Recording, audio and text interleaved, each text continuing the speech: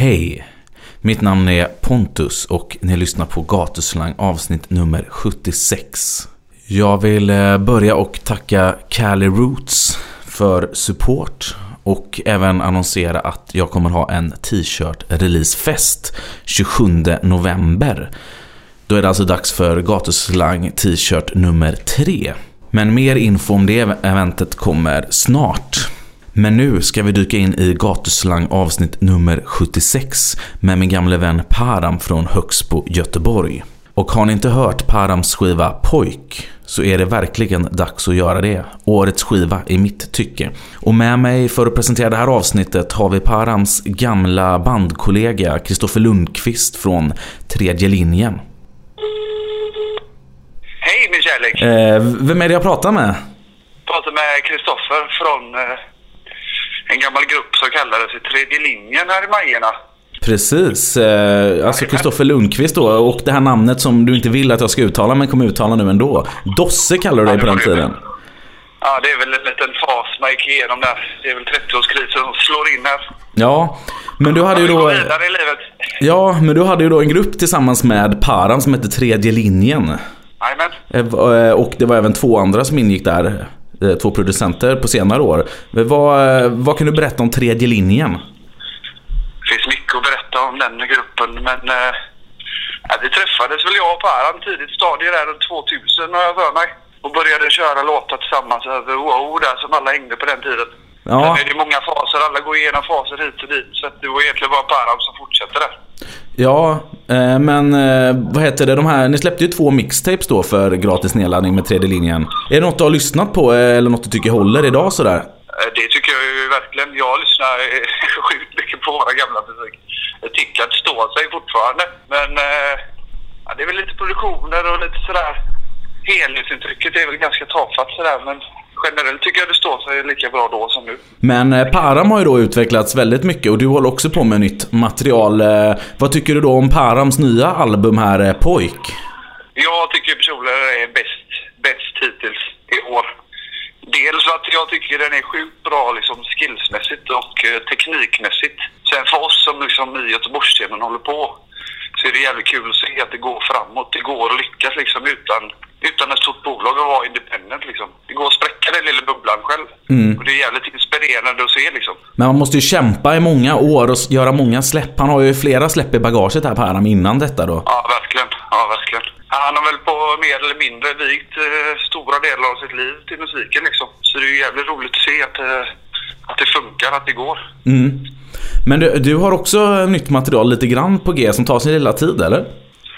Ja, det ligger väl bubblan nere i studion. Och det är ju dels tycker jag att det är jävligt kul att se att det går för honom. För det är ju sparas till oss andra från Göteborg. Det går ju lite trögt här. Ja. Vi får ju typ göra allting själv liksom. Vi får ju ingen backup liksom. Så vi får ju försöka hålla ihop så mycket vi kan och hjälpa varandra så mycket det går. Men då tänkte jag att du skulle få presentera dagens gatuslang helt enkelt. Du vill lyssna på Gatuslang nummer 76 med en av få prickar på kartan. Param Pojk. Mycket trevlig lyssning. Gatuslang.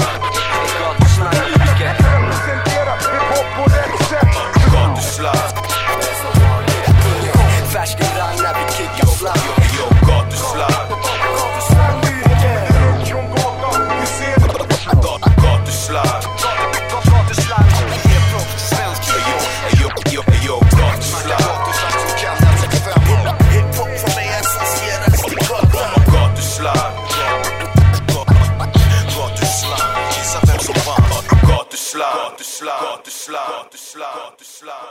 Hej och hjärtligt välkommen till Gatuslang. Tack. Jag trodde inte det var till mig först. Jag trodde det var så här. Det trodde Vic också. Han trodde det var till någon annan. Han trodde det var till lyssnarna. Okay. Men det var till dig helt enkelt. Ja. Du sitter i ett kök här i Guldheden där du har varit någon gång förut, va? Ja, här har jag varit innan, ja. Vi känner ju varandra sedan innan och jag har ju varit här och träffat din kära mor och även varit hos tandläkaren här i Guldheden. Det är min tandläkare sedan barndomen här. Jag heter Parham. Jag kommer från Högsbo i Göteborg och jag håller på med musik och en hel del andra grejer som upptar min hjärnkapacitet. Precis, om vi då börjar med liksom bara kortfattat personen, Paran då. Vem är han? Hur är han som person? Jag är väldigt nyfiken som person. Om jag går tillbaka till hur jag varit som barn och alltid gillat att lära mig nya grejer och testa nya grejer och försöka producera någonting utav det, utvecklas, läsa. Gillar att umgås med bra människor och ha kul och alltså genuint ha kul liksom, och försöker liksom leva livet utan ånger, så att säga. Det tror jag är den största liksom kampen man har, och försöka att inte vara bitter i sitt liv och hamna någonstans där man inte gjorde någonting som man ville göra. Det är för mycket rädslor i samhället. Vi matas för mycket med rädslor och risker. Du vet, jag går upp och går förbi Plikta där. Jag brukar springa och träna i Plikta i Linné där. Det finns utomhusgym och det finns barnlekplatser där. Ibland ser man ju familjer som är jätteoroliga för sina barn ska ramla och slå sig.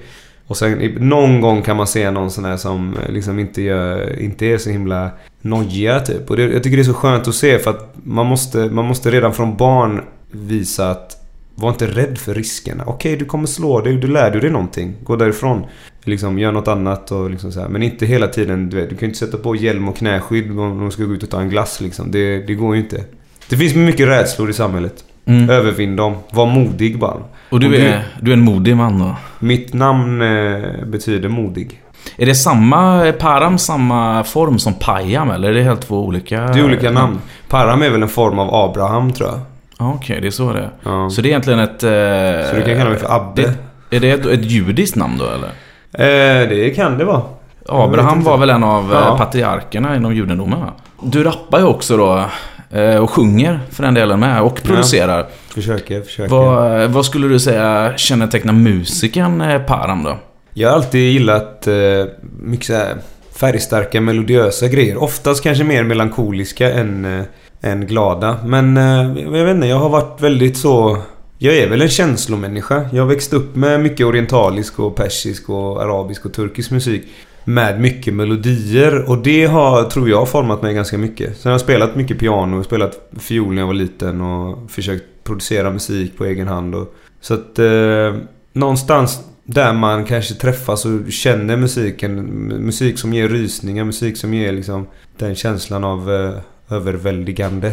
Det gillar jag. Jag försöker kanske skapa någonting sånt också i mina grejer, mina låtar och texter, och samtidigt förmedla något bra, antingen en historia eller något konstnärligt sätt. Men vi ska gå tillbaka till där det en gång startade. Den 12 januari då, 1985. Vad hände då? Jag föddes i Iran, Teheran. Jag har inga minne av det. Så att jag vet inte vad som hände. Vad liksom, men hur såg ditt liv ut där då liksom? Det blev en stor explosion och jag kom till. Nej, men jag var ju 2 år när vi flyttade från Iran, eller vi flydde kriget. Mina föräldrar flydde 1 år innan jag och min bror. Och jag kom med min mormor, jag och min brorsa, året efter då. Så att de flyttade till Sverige innan mina föräldrar försökte skaffa lägenhet och jobb och sånt där. Och det var svårt och hej och hå. Men sen kom vi. Så jag har inte så mycket minnen från Iran. Jag har ju bara... Alltså de säger att man inte har minnen innan 2 års ålder. Men jag tror mig ha 1 eller 2 suddiga minnesbilder. Eller om det är drömmar, det vet jag inte. Men sen när vi kom till Sverige så... ja. Vad gjorde dina föräldrar för något i Iran? Mina föräldrar var läkare. Krigskirurg var min farsa under Iran- och Irak-kriget. Upplevde mycket problem och liksom skottskador och du vet, han har ju föreläst om sådana saker nu i efterhand. Han blev ju expert på det liksom precis vid krigslinjen eller vad det heter under Iran och Irak. Och mamma är psykiater. Båda de flyttade hit till Sverige sen. Det var svårt att få jobb och mamma fick inga jobb. Hon skulle ta hand om oss och pappa kämpade, försökte bli accepterad med sina diplom och hade skräpjobb och pendlade upp tidigt liksom och kom hem sent och man såg han aldrig och sådär. Och utsattes för mycket rasism. Hur kom det sig att de hamnade just i Sverige då, dina föräldrar? Det vet jag faktiskt inte. Alltså, de hade väl hört att det var lugnt och tryggt och kanske hade andra bekanta som hade kommit hit eller familj och sådär. Så att... Och var hamnade de någonstans i Sverige? Först hamnade vi i en liten stad som hette Sala eller Hallstahammar eller någonting först. Jag vet inte om det var någon flyktingförläggning där. Västmanland då? Västmanland, ja. Så småningom så flyttade vi ner till Göteborg. Och då hamnade vi först i Pennygången. Sen har vi också bott i Frölunda ett tag. I Tynnered. Och jag har även bott i Majorna lite grann. Och sen har jag bott i Kalmar. Pluggat lite där också. Fick du någon musik hemifrån från dina föräldrar? Ja, vi hade lite... Alltså vi hade ganska mycket så här lådor med kassetter och sånt. Som jag sa i början då, med mycket så här orientalisk och turkisk och arabisk och persisk musik. Hade lite LP-skivor och lite blandningar av saker. Min morbror lyssnade mycket på typ rock som Dire Straits och sånt. Så jag fick ju lite därifrån från honom. Ja, det var väl det. De tidiga åldrarna var det väl det. Klassisk musik också. Men då hamnade du alltså i Göteborg, liksom där du är uppväxt då. Kopplar jag ändå då till Högsbo?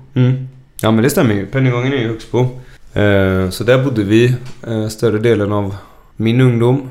Gick i Västerhed, Flatås och Högsboskolan. Så Högsboskolan som blev riven sen. Rest in peace. Rest in peace. Den är jämnad med marken. Vad var det för område, Högsbo? Hur skulle du beskriva det? Alltså det är ganska, du vet...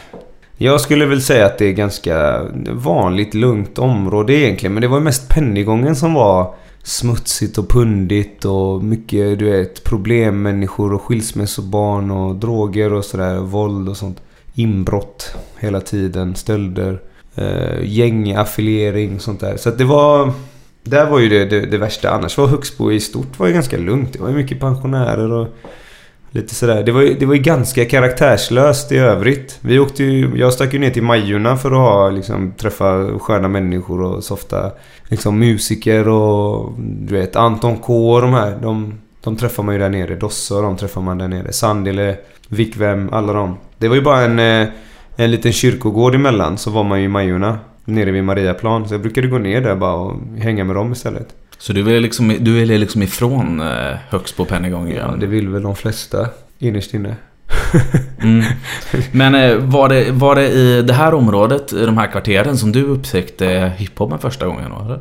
Ja, alltså när vi var unga så... Det finns ju en kille som heter Jacket också, Daniel Svensson, som rappade ganska mycket i Högsbo. Och jag rappade... Eller Daniel, han började ju med...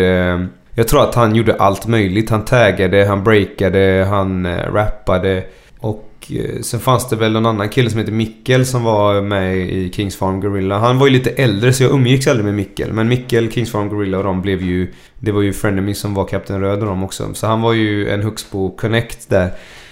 Så man såg ju kanske väldigt få människor som höll på med det. Men de som gjorde det kanske man försökte dras till ändå. Så att jag och Jacket höll på liksom freestyla på fester och jiddra och breaka och liksom sånt där. Och... Redan i högstadiet är du nu då? Ja, jag var inte så bra på att breaka eller graffa, men jag gillade att rappa liksom. Jag var skitdålig. Metti och Lenny höll på att breakdansa ganska mycket. De gjorde väl ingenting längre fram. Så det fanns en del folk som höll på med det och det fanns mycket så här, mycket streetkultur liksom. Så där började, och då lyssnade vi ganska mycket på hiphop. De äldre kidsen hade med sig skivor in i så här, kafeterian och skolan och sådär, och lyssnade på Petter och Ken och du vet Ayo. Vi lyssnade även på Busta Rhymes och Tupac och alla de här, du vet, Spice Girls också. Så allt möjligt liksom. Så det var både svensk och amerikansk hiphop då liksom? Ja, precis. Kommer du ihåg liksom, fanns det något speciellt moment där när du upptäckte hiphop och bara shit, är det här jag vill fortsätta med, eller är det här det här är fantastiskt? Jag tror inte det var någon sån shit epiphany, utan det var bara så här.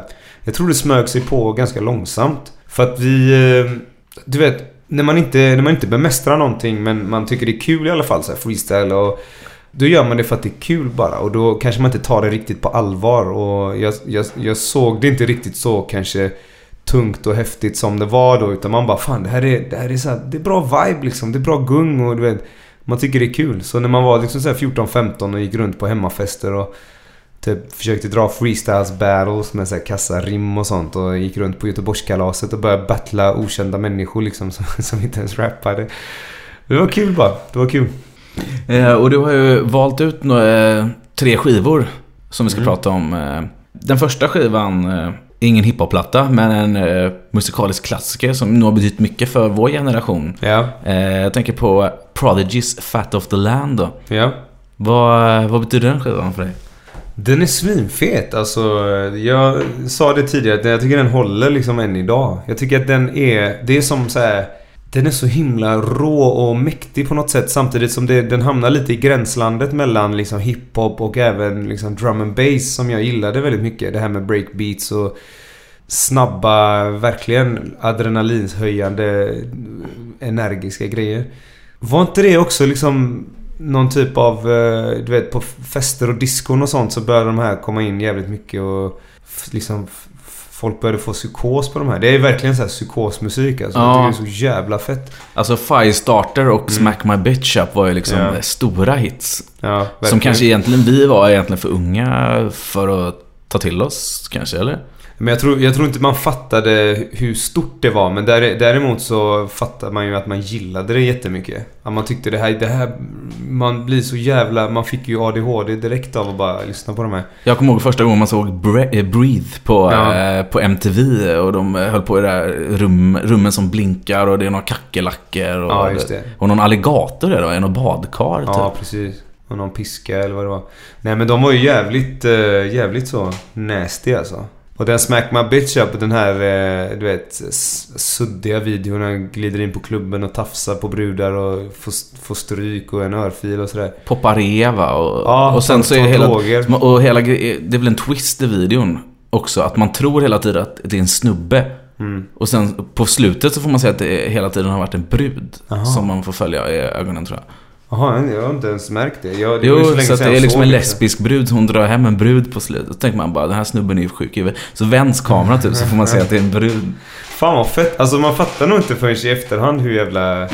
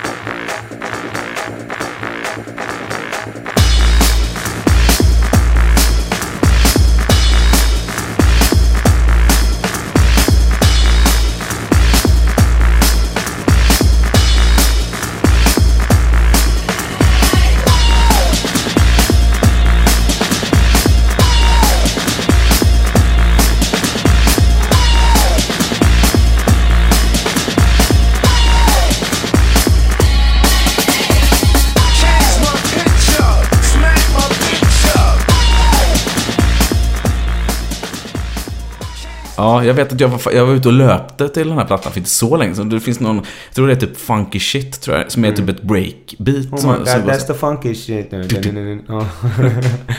Ja, men shit, Prodigy, alltså var det stort i... Det var många som diggade det runt omkring det då. Ja, visst. Jag hade skivan och det var många som lyssnade på den. Vi satt hemma ibland och du vet, spela PlayStation, spela Tekken, och så lyssnade vi på låtar emellanåt och... Fan, vilka feta. Det var ju bara riktiga sådana psykos-vibes. Svinfett. Sen har vi en klassiker från 1996 då. Av de här 3 skivorna. Fugees The Score. Vad var det för minne av den skivan? Nej, du vet, jag tror det var hemma hos en kompis som heter Adde som hade den hemma, och vi lyssnade på den och... Jag tyckte det var så jävla fett bara. Alltså, samma sak där. Jag tror inte man fattade, du vet, när man är ung och liten och liksom... Bara, alltså det kom ju ganska mycket bra musik den tiden, och jag tror inte man fattar hur fett det var. För att nu i efterhand när det är så här, nu internet finns, så blir man ju bombad av massa musik och allt är liksom inte nice, men på den tiden var det så jävla, fan det här var ju skitsoft liksom. We used to be number 10, now we permanently one. In the battle lost my finger, Mike became my arm, pistol nozzle hits your nasal, blood becomes lukewarm, tell them, oh my, be easy now, squeeze this shaman. Test why cleft, see that flesh get scorned. Beat so bad, make you feel like you ain't wanting to be born, John. And tell your friends, stay the hell out of my lord. Chicken George became dead George, stealing chicken from my farm.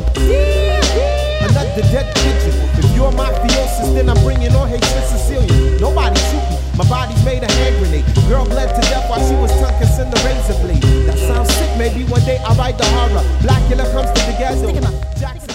Och här har vi då Wyclef Jean, som jag minns att när vi började hänga, kanske, jag vet inte om det var 16-17 kanske, eller något, så vet jag att du gillade Wyclef Jean väldigt mycket. Gjorde jag det? Ja, jag för mig det.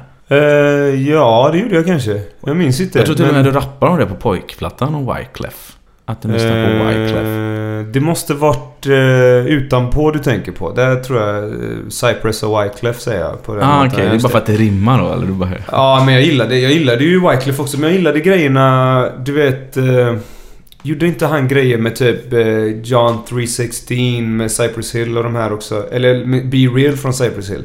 Jag tror de gjorde en låt som gick så, eller i samma veva så gjorde alla de här, gjorde de jävligt feta grejer. Nu minns jag inte exakt vilken det var. Men Cypress och Wyclef, det var också nere. Jag lyssnade mycket på dem. Men den sista plattan är också en superklassiker från samma år då. Jay-Z med Reasonable Doubt. Ja. Vad har du att säga om Jay-Z som rappare och den plattan? Det är så jävla fet. Alltså, du vet, när jag var yngre så tror inte jag fattade hur fet, liksom hur bra, hur lyriskt bra Jay-Z var. Jag tyckte typ, ibland typ lyssnade jag på han och bara, jag tycker inte de här låtarna flowar så jävla nice, vilket är en konstig grej att säga om Jay-Z. Men typ ibland när man hängde med i typ så här Dead Presidents, du vet, och bara, fan vilken jävla känsla det är i den här jävla grejen. Vilka jävla, du vet, vilken djup, du vet, melankoli som finns här. Även om den inte är på ytan, det verkar inte vara värsta grejen. Men de tilltalade mig väldigt mycket. Lonnie Liston Smith-samplingen där då. En pianist också bland annat. Precis som du då. Dun, dun, dun. Dun, dun, dun. Ja, det är så Dead Press första versionen då, inte den tvåan som är på albumet, är en av Anton Christiansons favoritlåtar genom alla tider också, vet jag. Som du hängde mycket med. För annars så kommer jag för mig att du liksom lyssnar mycket på typ så här, att du var väldigt inne på Blueprint-plattan här ett tag också. Ja, de där lite nyare grejerna. Ja, precis. De gillade ju mig också väldigt mycket. Nu vill jag bara ta den första liksom, för att jag tycker det är så jävla mycket känslor i dem. Så att, nej men det är klart jag har gillat allt som Jay gör. Han är väl den enda artisten som jag tror aldrig jag kommer tappa respekt för honom på något sätt. Jag tycker han är ascool liksom. Allt han gör är så himla fenomenalt typ. Han är ju ett fenomen. Det finns inga andra som är i närheten av honom. Det är största rapparen genom alla tider. Ja, för helvete. Vem fan kan säga något emot det liksom? Nej, någon kanske skulle säga Nas, någon kanske skulle säga Busta Rhymes eller Kanye eller... Nej. Kanye är ju inte den största rapparen. Nej. Musiker kanske, men inte rappare. Men då i alla fall, då har vi 3 artister då, 3 viktiga album här. Prodigy, Fugees och Jay-Z då, som varit med dig ett bra tag. Ja. Men det här var ju musik som du lyssnade på då. När fick du liksom idén att jag vill också testa att rappa och börja producera och göra musik? Alltså jag har ju varit, som jag sa i början också, har jag varit väldigt så här nyfiken på grejer. Så att när jag började göra musik så började det egentligen först med att jag proddade lite musik på datorn. För att då började det komma så här program på internet, man kunde ladda ner trackers och sånt. Och då började jag göra ganska typ annorlunda grejer. Jag försökte göra lite drum and bass, försökte göra technomusik och sen gjorde jag... Och samtidigt som jag kom in på hiphopmusik så började jag prodda lite mer åt hiphop-hållet.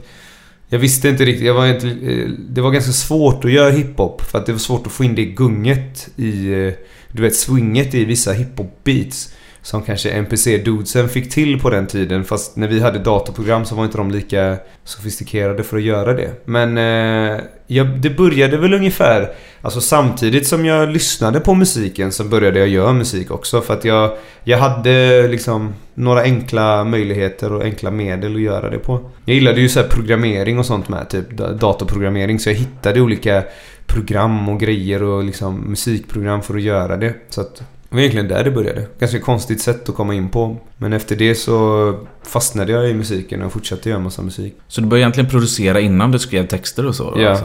Och hur gick det till när du började rhyma då? Det började med, som jag sa, med jacket och de här. Och vi satt på fester och började freestyla och dricka bärs och jiddra med varandra. Och sen så tänkte man, men fan, ska vi inte spela in någonting? Och så hade man någon sån fattig datamick, du vet, så vi la en strumpa på typ. Vi trodde att det skulle hjälpa mot puffarna och säga att kvaliteten skulle bli bättre.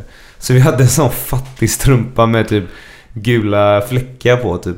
Och så rappade vi och du vet spela in och vi visste inte hur man mixade så det lät ju skräp. Men det var ju skitroligt när man skickade runt de här grejerna och de cirkulerade. Lasse, vad har du i din kasse?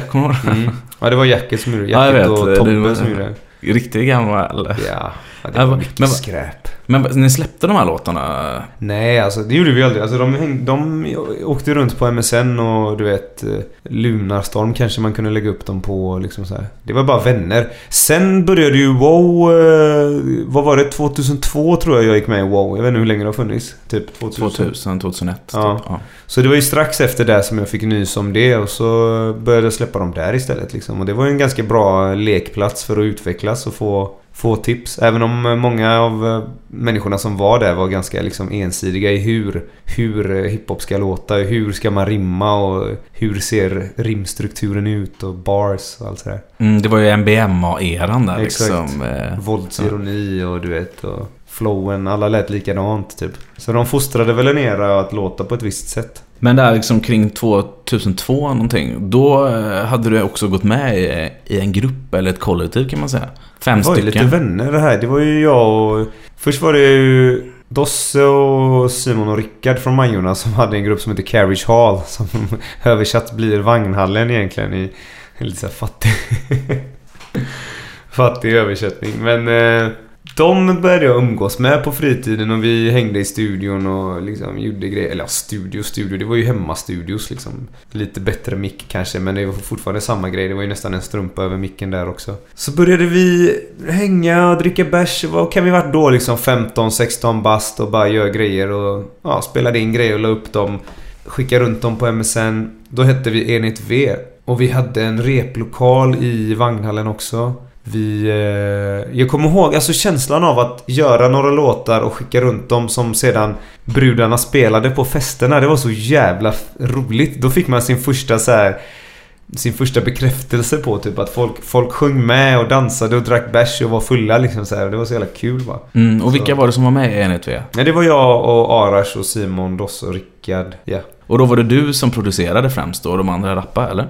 Ja, precis. Jag rappade och producerade och ibland så hade vi någon annan som fick till någon beat eller något sånt där. Ja, för ni jobbar ju med gamla goa Alexander Berg då, Alex Berg bland annat. Ja, just den biten hade nog Dosse fått från Alex Berg. Som är Anton Kås. Lämna världen då, som var en liten hit kvarteren där. Emo-hit. Du får inte spela den. Nej, jag ska inte spela den.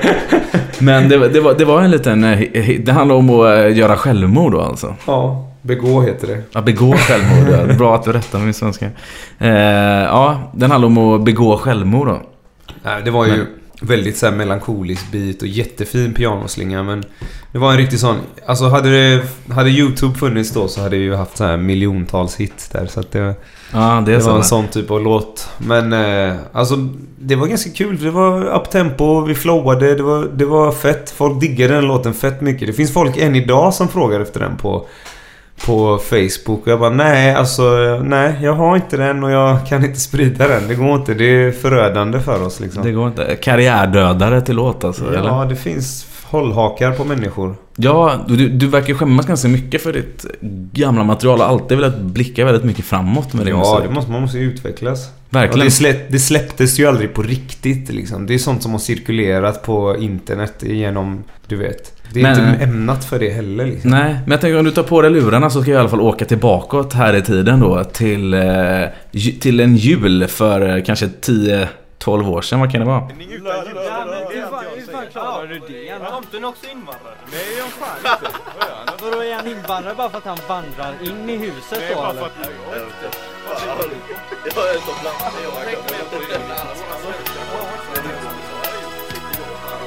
God jul! Enhet V! Jag har inget bordsskick så jag knycker en god bit och ni skrattar åt allt som ingen tycker är roligt. Jag borde kanske förvalta min kunskap om att alla runt bordet är ganska bra på struntprat. Risken finns att det kräks på vännerna. Visst finns det bestick, men ändå äts det med händerna. Vi har det svinbra med kära släkten, men vem tänker på grisen som bara får äta äpplen? Kära vänner, det är den röda dagen i almanacken. Då kan ju alla ta och sitta och se på Kalle Anka. Kanske pappa klär ut sig, vem bryr sig? Utom barnen kanske. Jag kan lika gärna... Kalle Anka och almanacka då. Redan där börjar vi jobba flerstavigt då. Ja. Här hörde vi alltså Enligt V då med Strulafton. Lite av en online-hit på WoW där faktiskt. Ganska mycket nedladdningar. Är det så? Ja, jag tror... Det var väl ingen hit det där? Nej, men det var ganska mycket så här jullåtar som blev... Ja. Även Smutsiga hundar. Toffers gamla grupp släppte någon sån här smutsig jul. Ja, den var fet. Ja, precis. Vad känner du när du hör det här? Inget särskilt. Det är en vanlig fattig låt bara. Men lite... Man försökte vara så jävla check på den tiden och rimma och du vet, det ska vara flerstavligt och du vet... Fast du rimmar ju mer nu än vad du gjorde på den här tiden. Jo, men du vet, det är också den här grejen, man försöker använda svåra ord som har många stavelser för att visa att man kan rimma. Fast vi snackar ju också om det, att man kanske inte ska rappa om man inte pratar på det sättet. Alltså man ska prata ungefär som man rappar, eller rappa som man pratar ungefär, eller använda samma vokabulär. För att om du börjar använda konstiga ord och så här, bara för att försöka låta smart, då är du så här, ja men vad fan, lägg ner, det är bara lite fjantigt. Det är nice, då kanske hålla det enkelt och säga avancerade grejer fast med enkla medel. Men det blir inte mer med den här gruppen då enligt V. Ni släpper en hel del låtar, men aldrig något riktigt släpp. Nej, det blev aldrig något riktigt släpp faktiskt. Det var ju först efter att vi bildade gruppen Tredje linjen som vi släppte 2 mixtapes. Och då var det ju jag och Koffer då, som Kristoffer, som följde med från enligt V, och producenterna Christian och Kristoffer. Så det var liksom jag, Kristoffer och Christian. Jag borde heta Paramo de Kristoffers, borde mitt band heta egentligen. Nej, men vi hette Tredje linjen, och så hade vi 2 producenter, Gåne och Knitten, och Dosse då, som jag, Dosse som rappade. Vi släppte, vi gjorde det, vi var igång. Men ganska mycket då. Ja, men vad hände med enligt V då? Det löstes ju upp liksom. Simon Käckron började spela fotboll. Han spelade ju fotboll då, så att han satsade på det. Jag tror att han flyttade utomlands och spelade. Rickard vet jag inte. Han gjorde väl sin grej. Åkte in något år för någon så här droggrej. Arash jobbade. Så att jag vet inte om de är... Jag tror att Arash skriver grejer fortfarande än idag. Ja, för han var ganska vass med flowet, kan jag minnas. Ja, men han var duktig på att skriva också liksom, och få igenom sina tankar så att säga. Så att, ja. Grejen var att det roliga var att Simon och Arash gjorde ju sen ett skolprojekt som hette Downtown Lester Brown. Jag vet inte om du har hört det, för att det gjorde de i typ gymnasiet. Och några av beatsen som vi körde enligt V återanvände dem, och några av mina beats. Typ, massa gamla grejer som jag hade proddat. Så gjorde de nya grejer på det. Och det var ganska sköna grejer. De var ganska roliga de två. Jag tror jag har hört dem faktiskt. När jacket sådär. Ja, men då i alla fall splittrades enligt V, och du och Dosse då, eller Kristoffer, från också enligt V då, bildade Tredje linjen. Exakt. Och vad tror ni, eller vad tror du att ni tänkte med musiken då när ni skulle släppa ert första mixtape? Alltså vi ville ju göra någonting. Jag tror att MySpace var jävligt stort då. Jag tror att det var många... Vilka lyssnade vi på då? Jag tror vi lyssnade mycket på typ Paragon var jävligt stor då. Jag tror inte Adam Tensta hade börjat komma upp ändå. Men det var mycket inom svensk hiphop som blomstrade. Jag tror att Stor hade väl släppt sina grejer då. Om det inte var Vendetta kanske det var, som hade gjort lite grejer också då. Och det var ju, det började komma en liten våg där då. Och vi ville också bara vara med och göra våra grejer. För, alltså du vet, alla vi höll ju på att knega och försökte göra våra grejer. Och du vet, vi levde ju ganska tråkiga liv och gick ut och söp på helgerna. Men vi ville någonstans ha kvar drömmen om att göra någonting inom musik. Så att vi satt i en liten lokal, i en skomakarlokal där, och riggade upp en studio där. Skomakarens son var med där då? Dosses farsa hade ju en skomakarlokal i Chapmanstorg där. Och det var där ni satt alltså? Det var där vi spelade in de här mixtapen. Inte så jävla bra kvalitet ändå. Vi visste ju fortfarande inte hur man ska mixa och liksom få till en bra ljudkvalitet. Men då gjorde vi tog vagnen. Vi ska ta och lyssna på någonting därifrån, tänker jag. Ja. Lite inspirerad av Dipset här, kanske ni lyssnar på också en del, eller? Ja, precis.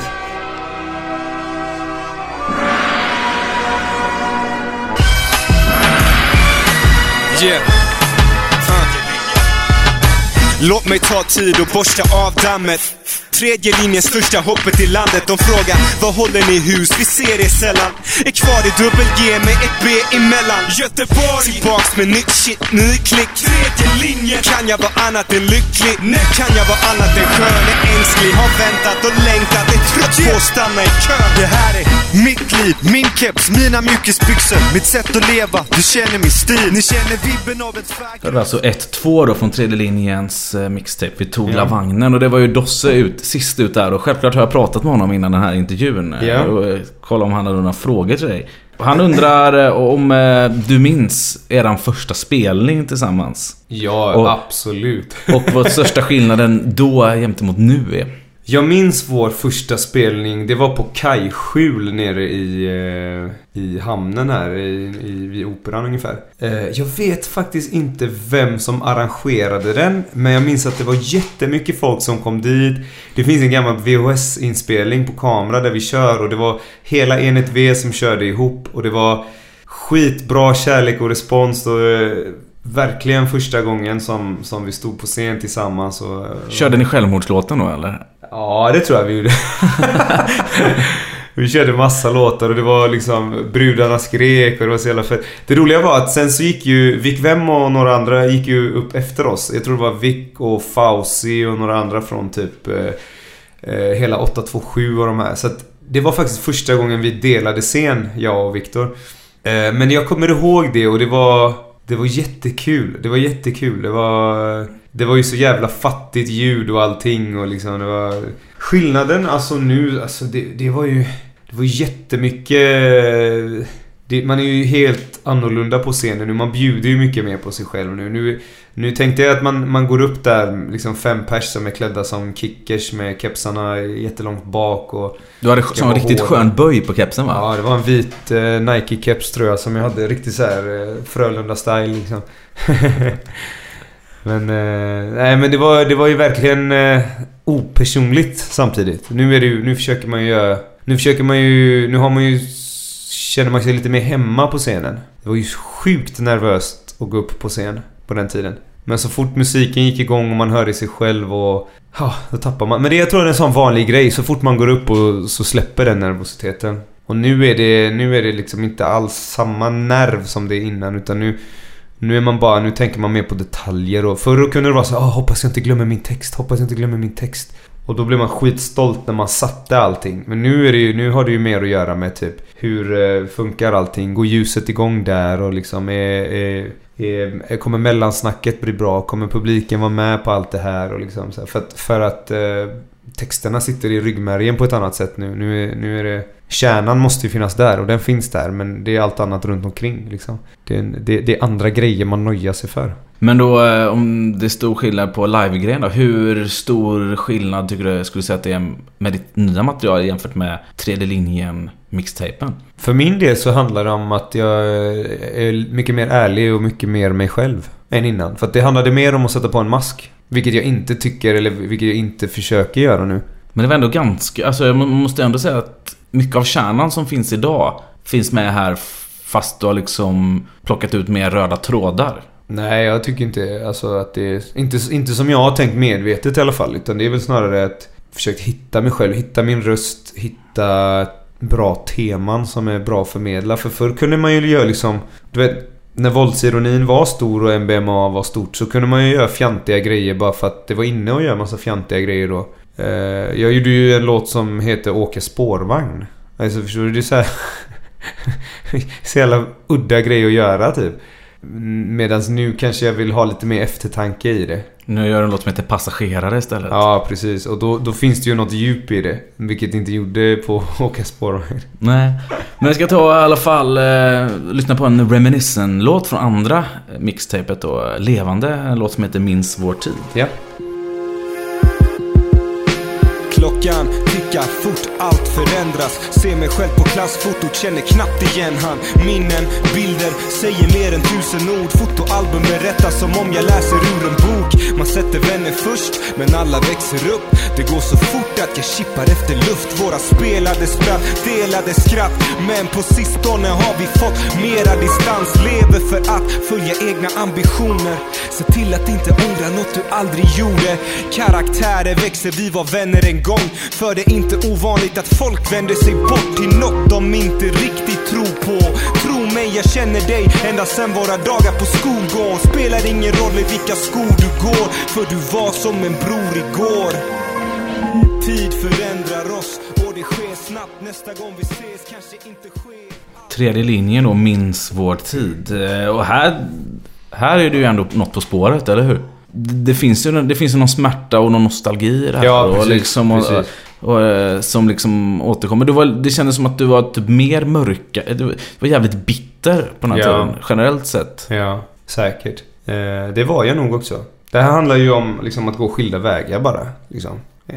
Enkelt sagt. Och jag tror att det grundar sig i mycket så här identitetskriser och frågan om vem man är och vilka man umgås med, och när man skiljs åt med folk, så det uppstår såna här korsningar i livet som kan vara ganska nyttiga men ändå smärtfyllda för en människa. Så det är väl den typen av känsla jag vill förmedla. Så det är väl också en som du säger, det är något på spåren, att man försöker hitta något djup och förmedla. Så. Men jag känner ju själv att det är fortfarande är liksom på gränsen. Liksom. Jag skulle inte släppa en sån grej idag typ. Men det här var ju då 6 år sedan då, 2008 släpptes den här andra levande skivan då, tillsammans med tredje linjen. Ser du någon möjlighet till någon återförening eller något mer samarbete inom tredje linjen framöver? Alltså vi, som jag sa, Dosse håller ju på med en grej. Det är kanske lite inofficiellt, men han håller på med en skiva med Gåne faktiskt. De sitter här i Göteborg nu. Gåne kom hem från Oslo. Han hade proddat någon popskiva, Gåne, faktiskt där i Oslo. Men nu är han tillbaka och de håller på med någon grej som är väldigt så här melodiös och ganska trevlig i stort, tror jag. Så jag har redan gästat på en grej där. Men vi får se, det kanske blir... Jag tror inte det blir en gruppreunion, utan däremot att vi kanske gör lite låtar och se var de hamnar. Men inget så här stort planerat. Nej, men ni håller kontakt i alla fall, du och Dosse? Ja, definitivt. Vi ses lite då och då. Ja, de var ju på din spelning här på kulturkalaset där då, med Dosse med sin 6-åriga son där då. Ja, lille Simon. Jättegullig. Jag ser dem ibland då och då. Vi har ju varit i deras studio. De hjälpte mig faktiskt, Gåne och Dosse, inför släppet av min skiva. Skulle haft lite akustisk piano där på min skiva som vi testade att spela in och sådär. Men vi slängde ju den sen ändå. Jag drog in Andrea Roots från Hot This Year Band istället. Så han hjälpte till. Men vi har haft lyssna-sessions där och sådär. Så att, bra folk. Under den här tiden då, när du släpper musik och du börjar liksom komma upp i en vuxen ålder där då, liksom från tonårsgrejen. Eller du är ju 21-22 här liksom. Vad tänker du med livet då liksom? Vad gör du för något? Jag jobbar ju bara på olika kneg typ. Jag jobbar på olika kneg. Jag tror jag bodde i Mariaplan då med min tjej. Och jag hade olika lagerjobb. Du vet, säljarjobb, budbilsjobb. Det var liksom inget mer än att gå och jobba, komma hem på helgerna och typ dricka lite bärs eller tända upp en fet liksom. Så att det var ju ganska bittert på ett visst sätt. Och jag kände väl att någonting saknades hela tiden. Man hade ju drömmar och stå på scener och man såg folk liksom göra grejer runt omkring och kom inte dit, vi hade inte medel eller visste inte hur vi skulle göra och alla hade inte samma ambitioner och sådär, så att jag vet inte. Det var väl en lite halvmörk period där. Men du får ändå liksom, du har ändå driv och en produktivitet som gör att redan efter tredje linjen, 1 år efter ungefär, så släpper du ditt första liksom solomaterial som Param då. Ja, då hade jag faktiskt börjat plugga i Kalmar på högskola. För jag tänkte så här att nu fan ska jag ta tag i mitt liv, som man tänker lite då och då.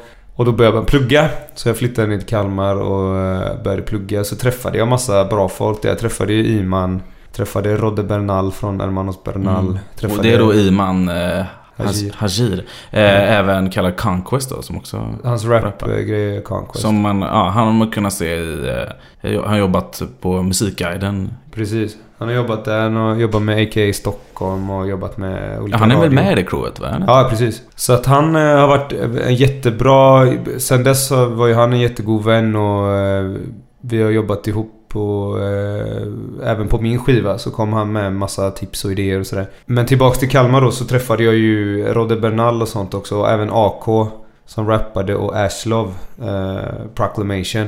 Så det fanns en liten klick där i Kalmar som gjorde lite musik på fritiden. Så att fortfarande så var det lite så här ploj på skoj, du vet. Alltså, vi hade ju mycket mediautrustning och filmkameror och sånt och typ lånade och gjorde musikvideos och så. Men det var fortfarande för att på skoj. Så jag gjorde ett mixtape som heter Fotspår Mixtape, som är också lite svajig i kvaliteten, men några grejer gillar jag. Liksom Sikta mot stjärnorna eller själva titelspåret som heter Fotspår som handlar om barnuppfostran och efterkommande. Mina efterkommande. Ja, alltså den kommande generationen efter dig liksom. Ja, det handlar lite om den grejen. Så att där tycker jag det finns vissa grejer som var bra där. Så det gjorde jag då, och då fick jag väl, jag tror den släpptes på WoW också. Ja, det var jag som släppte den. Ja, det var du som släppte den. Ja, fett. Tredje linjen levande också släppte jag. Ja. Du var med och skrev presstexterna, tror jag, lite grann. Ja, det var jag som pushade ut all press. Men pressen vill inte ta den då. Nej. Ja. Nej, men jag tror Kingsize skrev om levande. Men de fick ju sjukt bra respons, de här grejerna ändå, liksom. Jag läste igenom de gamla trådarna på WoW liksom, och det var så här, folk var ju så här, det här är fetaste som släppts i år typ, och liksom, det var så här.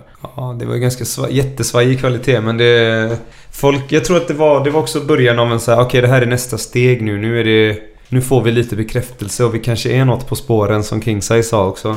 Men det kändes också som att du typ försökte gå lite så här poppigt, hittigt, lite sellout-aktigt liksom, att du typ så här ville liksom bli större på något sätt. På Fotspår eller? Ja, på Fotspår. Jo, alltså grejen var att det var ju då hade ju Tensta kommit med elektro-rappen och sådär, så att det är klart man var influerad av det. Så gjorde jag också en house-låt som vi försökte pusha som heter Skaka på dig. Tyvärr så hamnade jag med en manager som kanske inte delade samma vision som mig och ville göra lite mer så här flashiga MTV-grejer typ. Och vi skar oss helt enkelt. Och jag tog ner den grejen, för det var inte jag. Så att det blev lite såna där skamfläckar typ i karriären, kan man säga. Ja, det var en sån liksom riktigt brat-klubbig grej. Ja, typ jag tycker inte det var alls. Alltså det var inget som var bra med den, för att det var dels klubbig grej. Soundet, beatet i sig är ju svinbra. Det var ju Farid Faisal som hade gjort den, en god vän också. Skitbra. Från Linné, va? Från Linné, ja. Pluggar tandläkare eller är tandläkare nu. På tal om iranier som är tandläkare. Men den är ju väldigt sexistisk. Den är väldigt så här arrogant. Den är väldigt inte jag egentligen.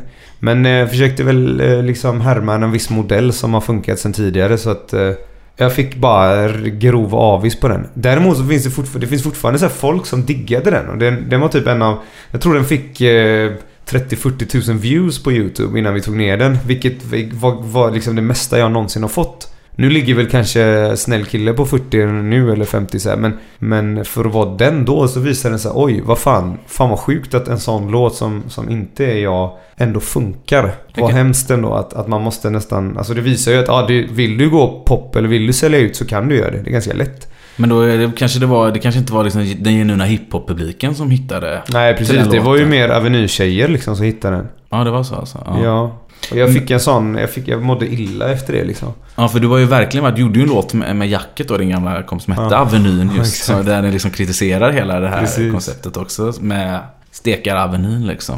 Det är fett på Avenyn, är du full på Avenyn, spela dum på Avenyn, haffa knull på Avenyn.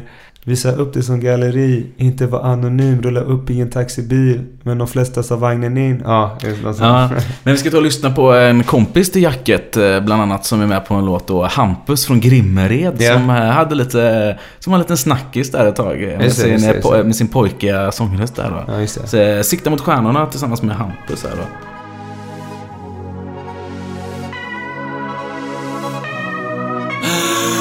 Ge mig luft, vill nå toppen som bergsbestigning. Ge mig space, förutsättningen till stjärnan i mig.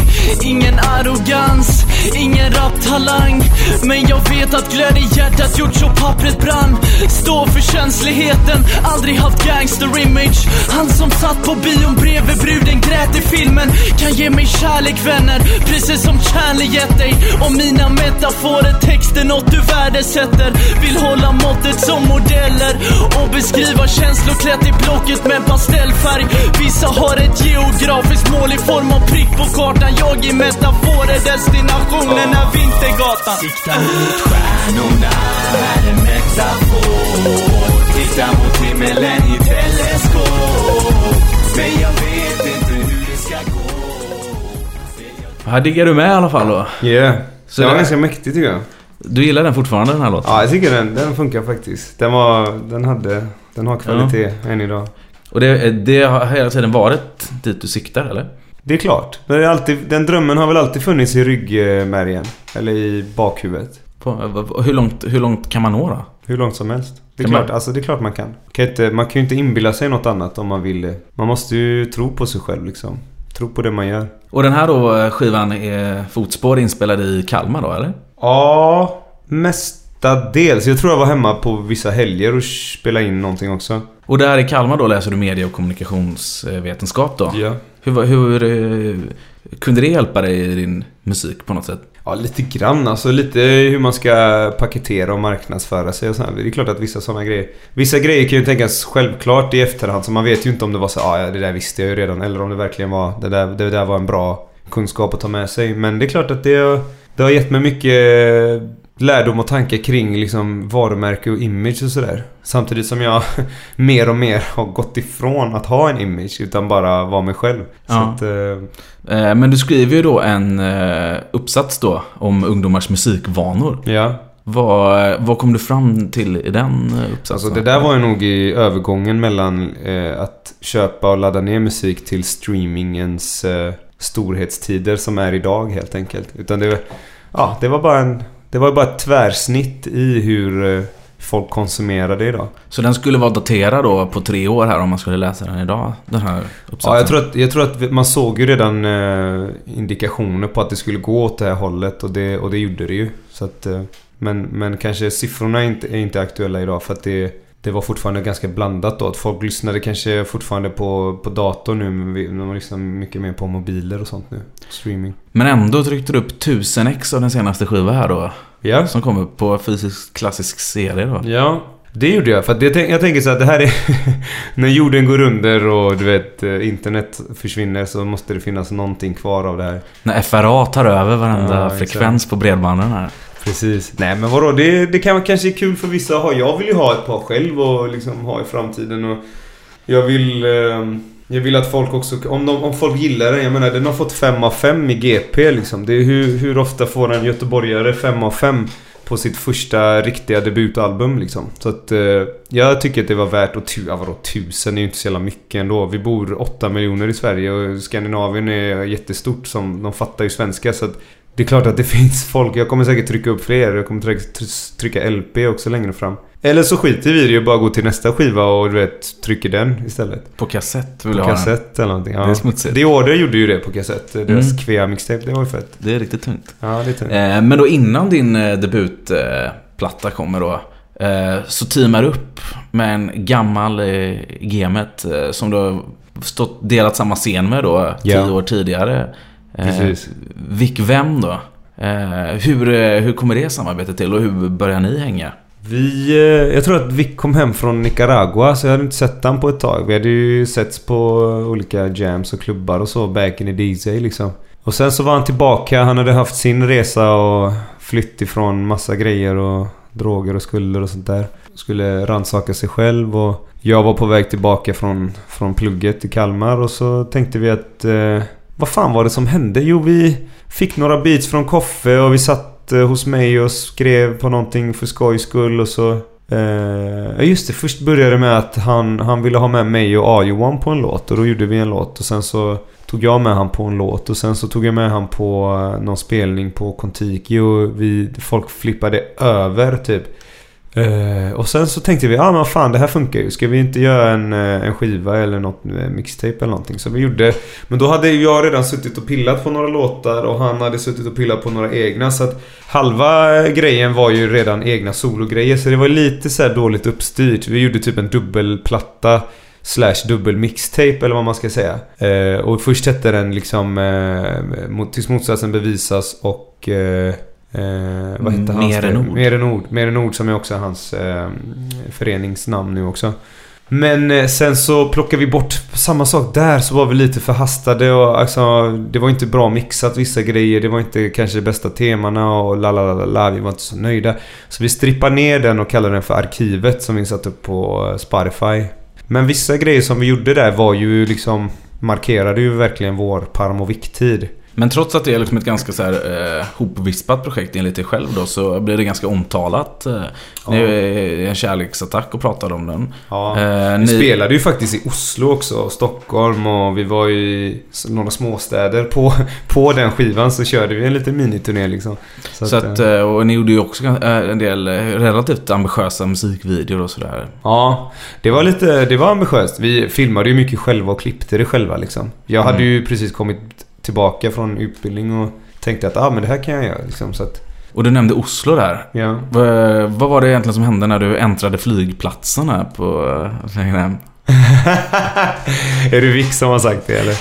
Ja, men vi var ju så alltså grejen är, vi var ju ganska fulla och bänga hela tiden då alltså, så att jag hade inte alla liksom hästar i stallet och jag tror vi hade sovit 1 timme på riktigt när vi skulle ta flygtåget hem och liksom Victor var så jävla cool så han bara plankade bakom en människa och jag typ skulle hoppa över så här grindarna för att komma in, och det var mitt i vintern så här 15 minus och jag hade dator, ryggsäck och allting där bak, och jag typ fastnade med benet över staketet och slet upp mina jeans och ramlade raklång, du vet, på sidan bara, slog i höften och allting och gjorde värsta scenen framför alla liksom, och skämde ut mig som in i helvete.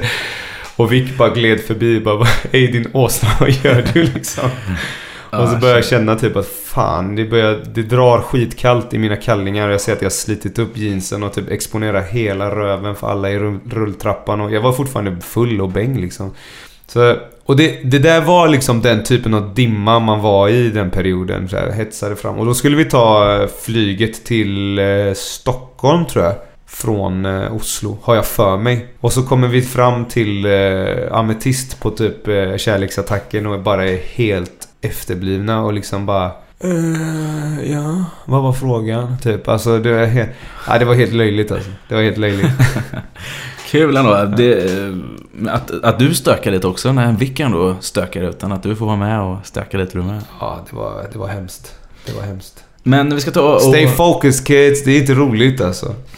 Nej, vi ska fokusera på musiken här då. Vi ska ta och lyssna på Utanpå. Funkar det eller? Ja.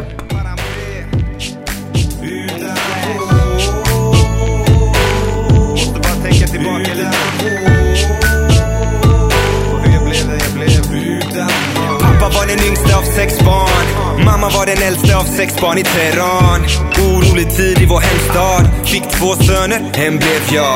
Föddes 85, kriget tog oss från vårt hem. Släktingar tänkte säkert Mockis Day. Sverige skulle bo där, men stan var för liten. Rasismen var stor där. Barriärer sänkte karriären för folk från en annan del av världen. Hamna i Götet, det var rötet. Men stan har format mig, jag reppade till döden. Fostrad skitunge, smutsen på kläderna. Smord mun, hidra gick alla på nerverna. Levde för dagen, barn av vår tid. Några gick bort, vila i frid. Från då till nu, från nu till då. Hur mer än vad du ser på mig utanpå.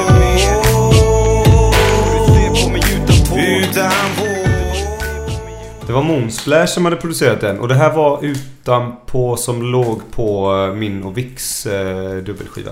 Och Moonsplash är ju en gammal lirare från WoW som kallas för Quicksilver back in the days. Precis, som är en gammal göteborgare som flyttade till Stockholm. Så har ni har hållit kontakt sedan dess eller? Ja, lite grann. Vi har snackat lite. Vi har inte jobbat på något nytt dock, men snackat lite då och då. Det här släppet då, dubbelsläppet som sen blir då som heter Arkivet på Spotify. Ja. Har du något avslutande att säga om det? Nej, det var ju egentligen starten på min och Vicks samarbete. Sen så, efter att vi turnerade lite grann och körde våra grejer, så vi hade en studio bakom i Holmen i Göteborg, där Holmens herr ligger ungefär.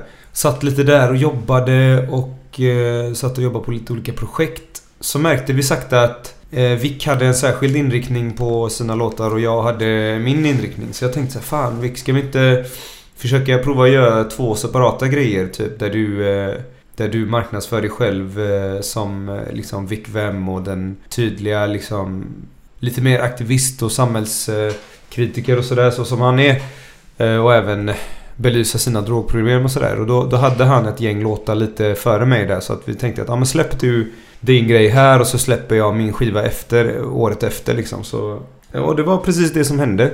Han släppte sin grej, blev kritikerrosad och började turnera lite smått. Jag var med på några grejer. Jag var med på Passagerare och Förlorad ungdom och även Fjällen mot ljuset som Kapten Röd är med på. Så att jag var ju med på några låtar och hängde med på några olika småstäder. Och sen så i september samma år, september 2013, så haffade jag min egna studio nere i Majorna i Sockerbruket och började spela in min egna skiva. Och släppte, så satte vi upp en plan då.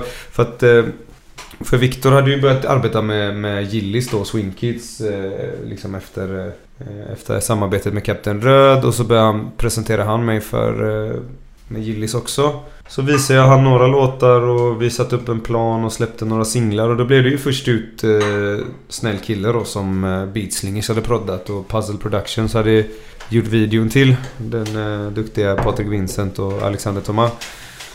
Och sen gjorde vi ju Dela på hälften också, som Chris Hawk hade gjort. Chris Hawk hade varit med mycket på min och Vicks grejer. Så att han är ju en duktig producent som jag jobbar med än idag.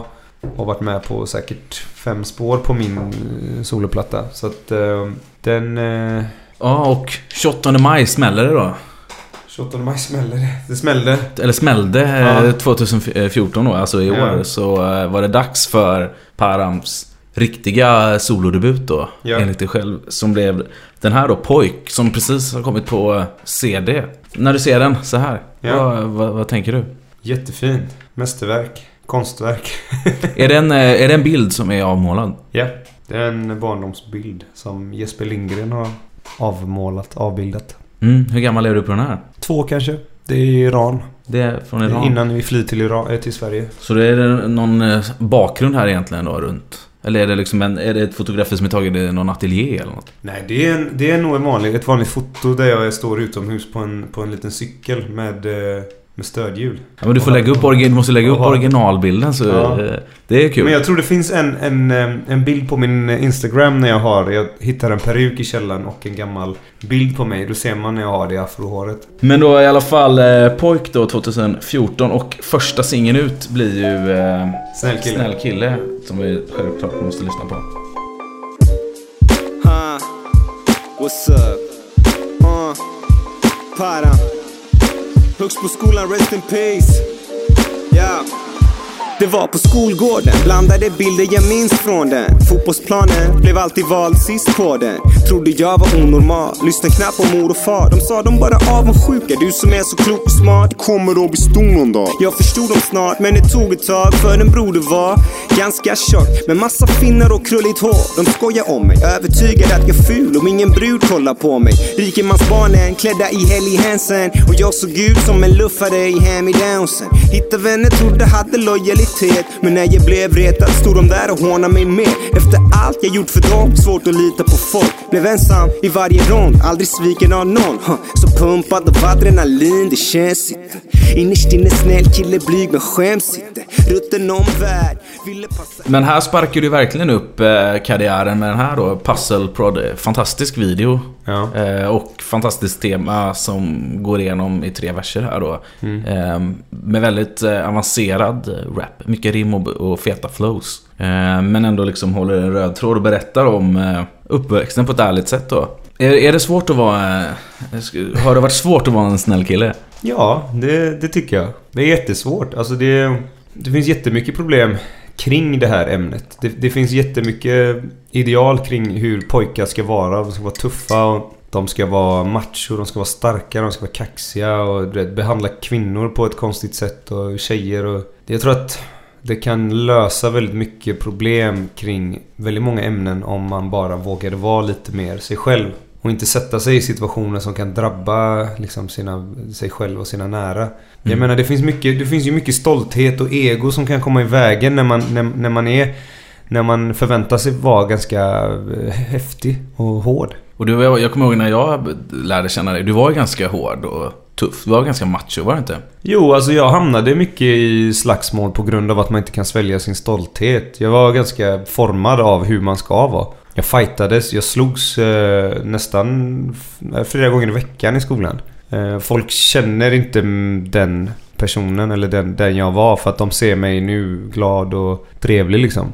Men det var många situationer som jag hamnade i som jag inte kunde kontrollera för att jag inte visste hur man skulle agera. Och jag har sett många personer hamna snett. Många personer som hamnar i fel sällskap eller dras till fel liksom gängtillhörigheter och folk som har gått bort på grund av det. Det lyfter jag ju liksom allt det där i den här låten. Och jag tänker på det både, jag intervjuade Vic Vem här igår. Och utgör det. Alltså det är mycket typ så här stories som man själv kanske inte har koll på med folk som man ändå har umgåtts och hängt med och liksom har varit ute och festat med Vic och vi har umgåtts en massa så här så man är liksom, och historier man själv inte har delat med sig av heller, att vi har haft det liksom, att utåt sett kan se ut som man mår ganska bra men man har det ganska jobbigt på mängder av plan liksom. Ja visst. Tonåren är ju en jättesvår period för många människor. Det är ju jättejobbiga identitetskriser och man vet ju inte vem man är och vem man vill vara riktigt. Så att det är jätteviktigt tycker jag att belysa det här. Så att man ska inte tycka det är någon konstig grej att känna. För att när jag släppte den här låten så var det så otroligt många som skrev att fan vad jag känner igen mig i det här.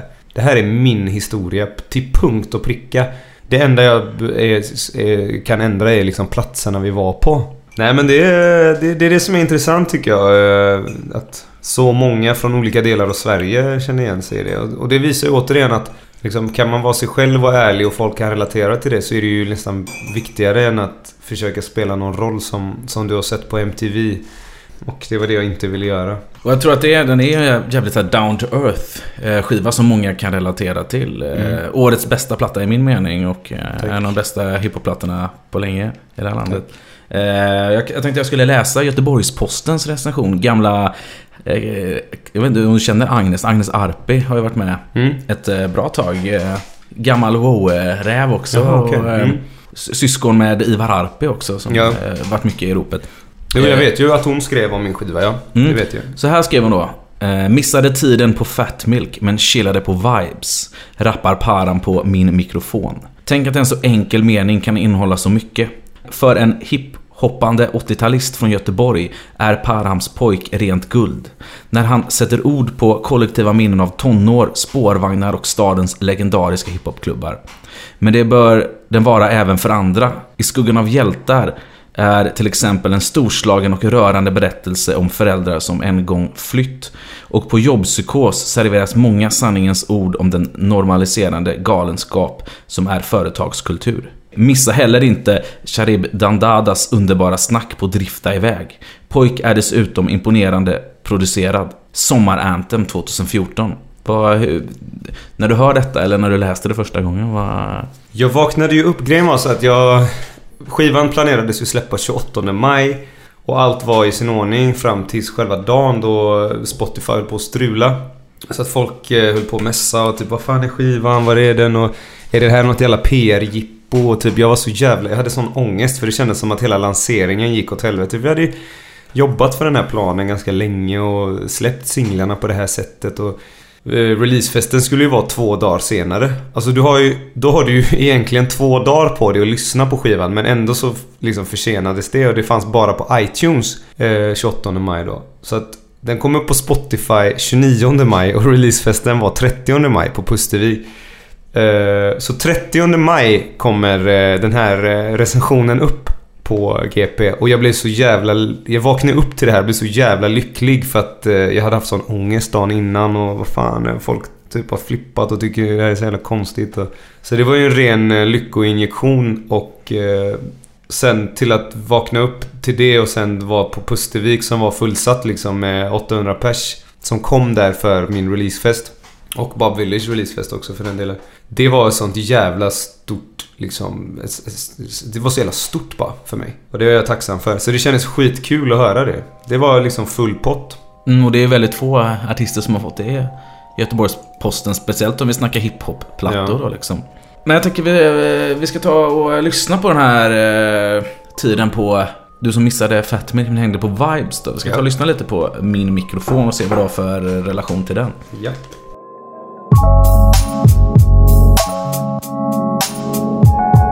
Ha. Okej. Para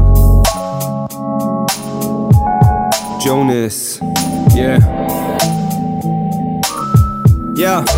Förlorad ungdom, sotade lungor. Vi gungar till hiphop med goa trummor. Vi breakar och graffar, jag kickade rhymes. Missar tiden på Fat Milk men chillar på Vibes. Var en snurrig pojke, drömde som en vinnarskalle. Prispallen, vinna Grammis, sen på natten. För svägrannarna blev väckta, banka genom väggar. Pappa ber mig sänka, cyphen, jamsen, hugsen, dabsen. Lägg något nice så de gör lite väsen. Tappade dom, inte dagens battle-scen. Minns, man var nervös innan. Grabbarna de chillar i en ring och rimmar i timmar, i kläder man blingar. Hype, vi går vilda, se till att kicka bättre än den innan. För även om det kärlek handlar allt om att vinna. Fixa bokningar, sponsor merch. Fler mail droppar in, mer folk som hör. Fler beats, mer pengar, mer hopp och glöd. Göteborg vill bara göra det Stockholm gör. Hör våra klagosånger på radioshower om knas och våldet, sen barndomsålder. Det är för folket, fuck media hype. Sjukt flow förevigas, förmedla något nice, fixa slice. Rikta blickarna hit, visa dem som inte trodde att jag kunde bli något, att jag blev något. MP3, tryck på play, det är para, låt mig göra min grej. Och what's up? Min mikrofon. Vår relation har varit till och från. Kärlek och hat som syskonbråk, men hitta tillbaka när vi skiljs åt. Och så min mikrofon. Vår relation har varit till och från. Ja, här är du ju på The Pure MC typ av stil, eller hur? Det är cyphers och det är liksom, vet, man får mycket nostalgi på de här gamla vibes som man stod och battlade i pissoaren. Och vad det nu kan vara, vad fan var det man var ute i Frölunda på det här stället där också? Fågeln och så. Fågeln och Härlanda Freestyle Battle. Ja. Vad heter den? Radar 72 i Kortedal eller vad det var. Ja, men fan vad roligt att du nämnde det här med pissoar battle. Sen som man alltid såg Kalle P och Vic Vem, och jag stod där några gånger också. Och det var ju uppe på Henriksberg liksom, takterrassen på Vibes, där folk så jävla kukmätartävlingar det var på de här. Ja. Och att det liksom var så här. En framförallt som jag kommer ihåg var ju när du och en kille som heter Momor och som en grupp som heter Flawless battlade Glaciers, The Icy och Rico One. Ja, just det. Det var roligt. Unga kaxiga 18-åringar mot unga de något äldre. Respektlösa mot de the reigning champions liksom. Men det är inte ganska skönt också att man bara är så här som ett stort fuck you när det kommer till mikrofonen. Det är klart. Det måste ju vara lite så. Men det är klart att det kan bli lite negativa stämningar och liksom lite hot om slagsmål och sånt också. Ja, det var mycket stökiga grejer som hände på Vibes. Det var kul. En klubb då som var på Henriksberg, klassisk hiphop-klubb som, jag vet inte om den kommer köra någon julfest framöver. Man körde någon i vintras i alla fall. Jo, det kanske, ja. Men det är också en av de här låtarna, Jobbpsykos nämns ju här också, och även en fantastisk öppning då i form av I skuggan av hjältar, som är en hyllning till dina föräldrar som tog sig hit. Jag spelade upp den låten för en väninna från Iran häromdagen faktiskt, som började gråta. Jag kan tänka mig att det är många som har hört av sig och har känslor kring just den låten. Ja, det är faktiskt väldigt många som har känt igen sig i den, och det har rört väldigt många och haft en stark genomslagskraft. Jag tror att jag har liksom försökt att fånga den känslan i både det tragiska i det och det storslagna i det, att vad våra föräldrar har gjort och vad de har offrat för att komma hit. Så det är jag tacksam för, att folk har känt sig igen det. Och det säger jag i början också, så hoppas du kan relatera. Här är min story, jag hoppas du kan relatera till den. Och det har också visat sig nu att många har kunnat relatera till den. Så att jag tror att jag träffade rätt där. Ja, men det är väl jättemånga med liknande bakgrund som du liksom. Så det är klart man kan relatera liksom. Har det inte funnits det i Göteborg? Någon att relatera till på det här sättet som det är innan eller? I Göteborg tror jag definitivt, men kanske inte någon som har haft min liksom svensk-iranska bakgrund med föräldrar som har flytt i bagaget. Det tror jag inte jag har sett. Inte som har öppnat sig på det sättet, som har varit så intim, så nära. Jag pratade med en rappare som var med under den eran där du inspirerade oss, Ayo, Ken och Petter och så här, Homan Sebigati. Ja. Och han har lyssnat mycket på din skiva, så vi pratade lite om den häromdagen. Och han hade en liten analys där av din skiva. Just det här att du drar ut på orden. Jag vet inte om du har tänkt på det. Du gör det ganska mycket. Och att det är så mycket i det persiska språket. Han undrar om det var medvetet eller om du hade tänkt på det. Nej, det beror på. Alltså, vilka ord då? I rappen alltså? I sista... I rappen just att man drar ut lite. Att man gör det tydligen i persiskan ganska mycket. Jo, det gör man. Men jag tror att jag försöker variera det. För att om du tänker på alltså, spräckte läppen, det lätt hänt, så van vid det, vi vände. Alltså där är ju inte alls att dra ut på orden. Men vissa andra ställen kanske jag drar ut på det. Där man ska betona det. Men jag försöker samtidigt ha en naturlig, precis som man liksom pratar, och försöker ha samma rytmik som när man pratar. Om jag ska säga typ, fan dra åt helvete typ på riktigt, så säger jag dra åt helvete. Då ska jag inte gå och rappa och säga dra åt helvete. Eller du vet, dra på någon helt annan rytmik. Det blir bara konstigt och liksom weird. Jag försöker ju prata. Samtidigt så är det ju så här, svenskan är ju ett språk som är ganska låst till sin rytmik. Det går inte att flippa flows lika lätt som man kanske kan göra i amerikansk rap. Samtidigt som göteborgskan är ganska melodisk i sin tonen då. Jättemycket melodisk. Tyvärr känns det att det går lite åt andra hållet. Det har lite så här norskhet i sig, du vet. Vad fan händer? Du vet, och så man kanske inte kan säga det och få det att låta lika tungt typ. Istället för stockholmar så kan jag bara, vad fan händer? Petter, fick vinden att vända. Vad fan händer? Du vet så här. Men vi måste, vad fan händer? Och så är jag ute på gränden, ute i gränden på stället. Det lät lite som PSTQ. Jag tycker han överdriver det, eller han spelar ganska hårt på det. Men jag har försökt att hitta någon mellanläge där. Men att jag har inte medvetet tänkt på varför jag drar ut på det. Ja, du kanske drar ut ibland då, men försöker rappa som du pratar i ditt vardagliga samtal. Ja, liksom. Någorlunda. Men du är ändå, trots att du har blivit så uppmärksammat med den här skivan, så är du ändå en väldigt så här, textmässigt komplex rappare. Alltså det är inga enkla texter, det är mycket multis, mycket rim och ganska avancerad liksom breath control. Och jag tror att du tar de flesta tagningarna i ett svep också, eller hur? Ja, jag försöker det. Alltså om man lyssnar noggrant på skivan så hör man ju att man inte har... Jag har inga adlibs liksom, nästan på någon låt. Så jag försöker... Det är faktiskt efter samtal med All som jag har inspirerats lite av det här med att... För han gillar ju att lägga allting på första tagningen och fånga den känslan. Eftersom han kommer från tiden med liksom band och sånt där. Man kan ju inte lägga så många omtagningar. Och ska du lägga en omtagning får du lägga om liksom versen och refrängen och versen och refrängen igen. Så jag tänkte jag, men vad fan, det är ganska nice ändå att få den liksom första, andra, tredje tagningen. Sen får den sitta liksom.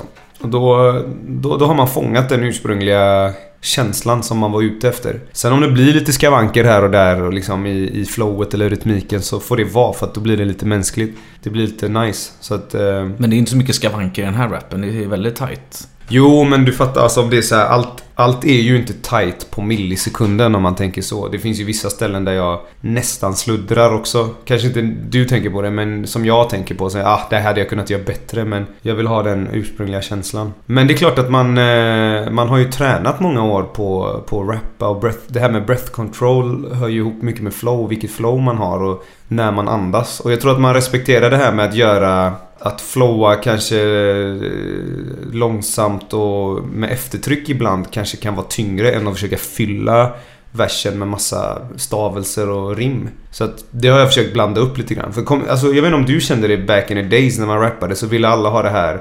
smatterbandsflowet typ som typ Kalle P har till exempel. Bara fylla det med massa ord och inte andas. Det är ju få som klarar av det. Eller du vet, tongue-twista-grejen. Men jag har släppt lite på det. Jag tänkte att det är skönare att bara lägga en rad, andas in, pausa, liksom flippa flow, ha lite konstnärliga. Ja, du har ju mycket mer laid back i rapstilen.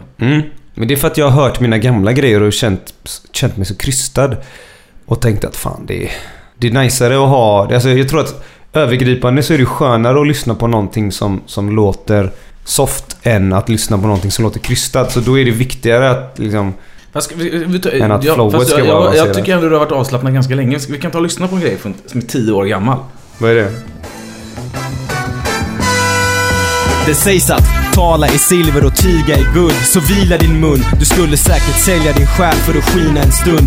Param, blivande kung med 031 redan i mål i skrivande stund. Ska man behöva kvala in i denna crew battle? Den första ronden börjar då vi möter några bondjävlar. Jävla smuts, ni inte ens värda luft. Ställer i kö för att skära upp. Ni väljer liksom på den här, det är ett gammalt crew battle bidrag där vi var med i samma crew och kallades för 031. Där du väljer ett avslappnat beat och går in ganska så här laid back. Ja. Så det har ändå varit med i många år. Det var ganska, ja, det var bra. Men det var ju sällan jag gjorde såna grejer också. Det var ju mer undantag än regel det där. Men det är klart att man har fått prova ganska många olika flows för att hitta sig själv. Eller hitta vad man är bekväm i. Så det där var ju behagligt att lyssna på även om det var 10 år gammalt. Men mycket rim även där också. Ja, 10 år gammalt alltså. Fan vad sjukt. Var det 2004? Crew Battle. Wow-mästerskapen. Ja, Wow Crew Battle var det. Nu har du ju liksom gjort den här kronan på verket då, din soloplatta liksom, och har liksom fått ut tankar och reflektioner personliga och liksom. Har du något mer att ge? Har du något mer att berätta som du måste få ut? Ja, definitivt. Jag har ju grejer som jag inte har tagit med där. Jag har ju grejer som jag... Alltså hela livet handlar väl om att utvecklas och reflektera och gå vidare. Så att jag tror att om man ser en utvecklingskurva som man har gjort och många artister gör så blir de bara bättre och bättre. Och de kanske kommer in på olika... Alltså det finns ju jättemycket olika teman att skriva om. Jag tror att alltså, snäll kille är ett ganska unikt tema. Nu kommer det kanske komma många som vågar göra den grejen nu. Och jag tror att det är en game changer för folk. Så att jag tror att kommer man bara med nya idéer och gör nya teman och vinklingar på saker så kan det kan bara vara bra. Det kan bara utvecklas. Så att jag tror definitivt att vi alla har en hel del mer att ge. Jag kommer nog hålla på med musik ett tag till. Har du börjat med någonting efter pojk? Absolut. Massa grejer. Vad är det du vill göra för någonting då? Eller vad är det liksom... Jag vill ju göra uppföljaralbum. Jag har en producent-EP. Jag har lite toplining-projekt. Jag har collabo-runda som jag kör med massa artister nu. Främst stockholmarna nu som jag har fått lite mer kontakt med. Dels RMH och Stor och några andra liksom. Så att det... RMH gjorde en remix på Dela på hälften då. Precis. Där är med allihopa. Där ligger en nyskriven vers också. Ja, precis. Så du kanske kommer röra dig liksom runt om i landet mer och... Ja, jag vill det. Jag har ju de flesta här i Göteborg känner man ju så här, så att jag menar det är en ganska liten stad i relation till Stockholm, men där uppe finns det ju ganska en lite mer etablerad musikscen och företag och allt det där, så att det ska bli kul att göra lite grejer där också och etablera mig lite mer där. Men planen är ju att göra en liten turné nu med Stockholm, Malmö, Oslo och småstäderna och sen jobba på nytt material hela tiden. Hinna leva lite grann. Så när kan man hoppas på nytt mer av Param?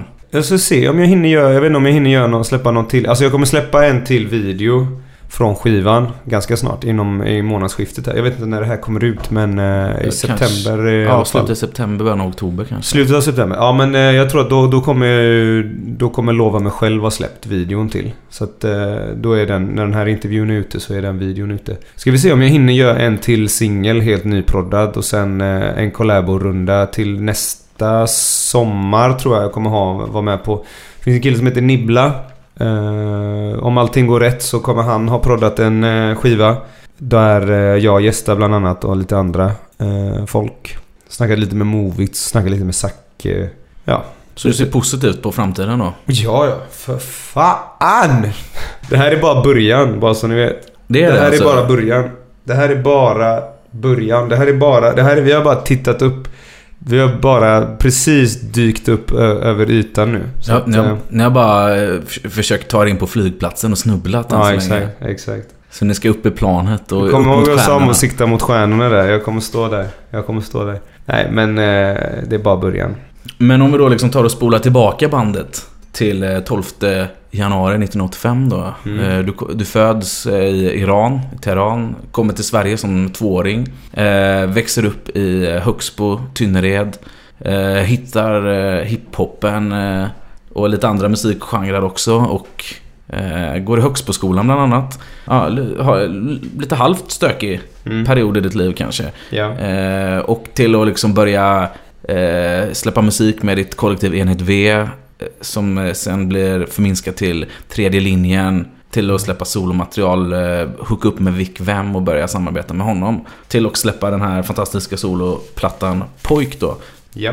Vad tänker du om ditt liv så där i revy? Nej, det är bara olika händelser som har lett fram till var vi står nu eller sitter nu, så att jag har väl inget att säga om det. Det är kul att titta tillbaka ibland, men det viktigaste är att titta fram på vad som komma skall. Det här är bara våra fotspår som vi har lagt nu för att skapa vissa förutsättningar. Det är klart att det är kul, och det är liksom när man tänker tillbaka på hur man, när man satt där i sitt pojkrum och filade på låtar och mixade fast man inte kunde och hade vissa drömmar om att stå på en scen, och nu när man står på en scen så är det så här, okej, men vad är nästa steg? Och hela tiden titta fram och vad kan man göra nu? Men det är musiken som du kan leva på nu? Ja, än så länge har jag kunnat göra det.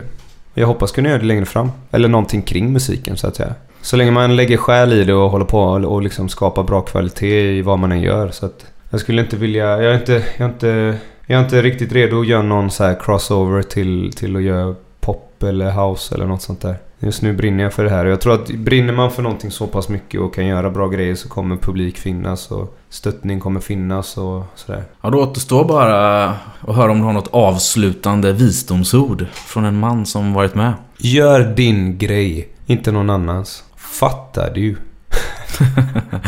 Det är så enkelt bara. Det är så enkelt. Alltså, hitta den du är. Gör din grej. Följ inte någon annans liksom fotspår. Inspireras av folk, men följ inte någon annans modell. Du är du, och du kanske har...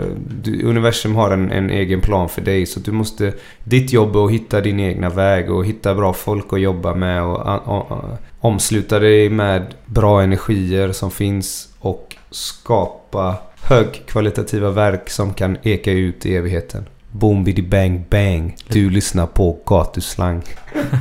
Lite poesi där på slutet också, eller? Nej, jag bara straight up realness. Stort tack för att du kom till gatuslang. Tack själv för att du ville ha mig här. Är du nöjd? Ja. Ja. Du skulle säga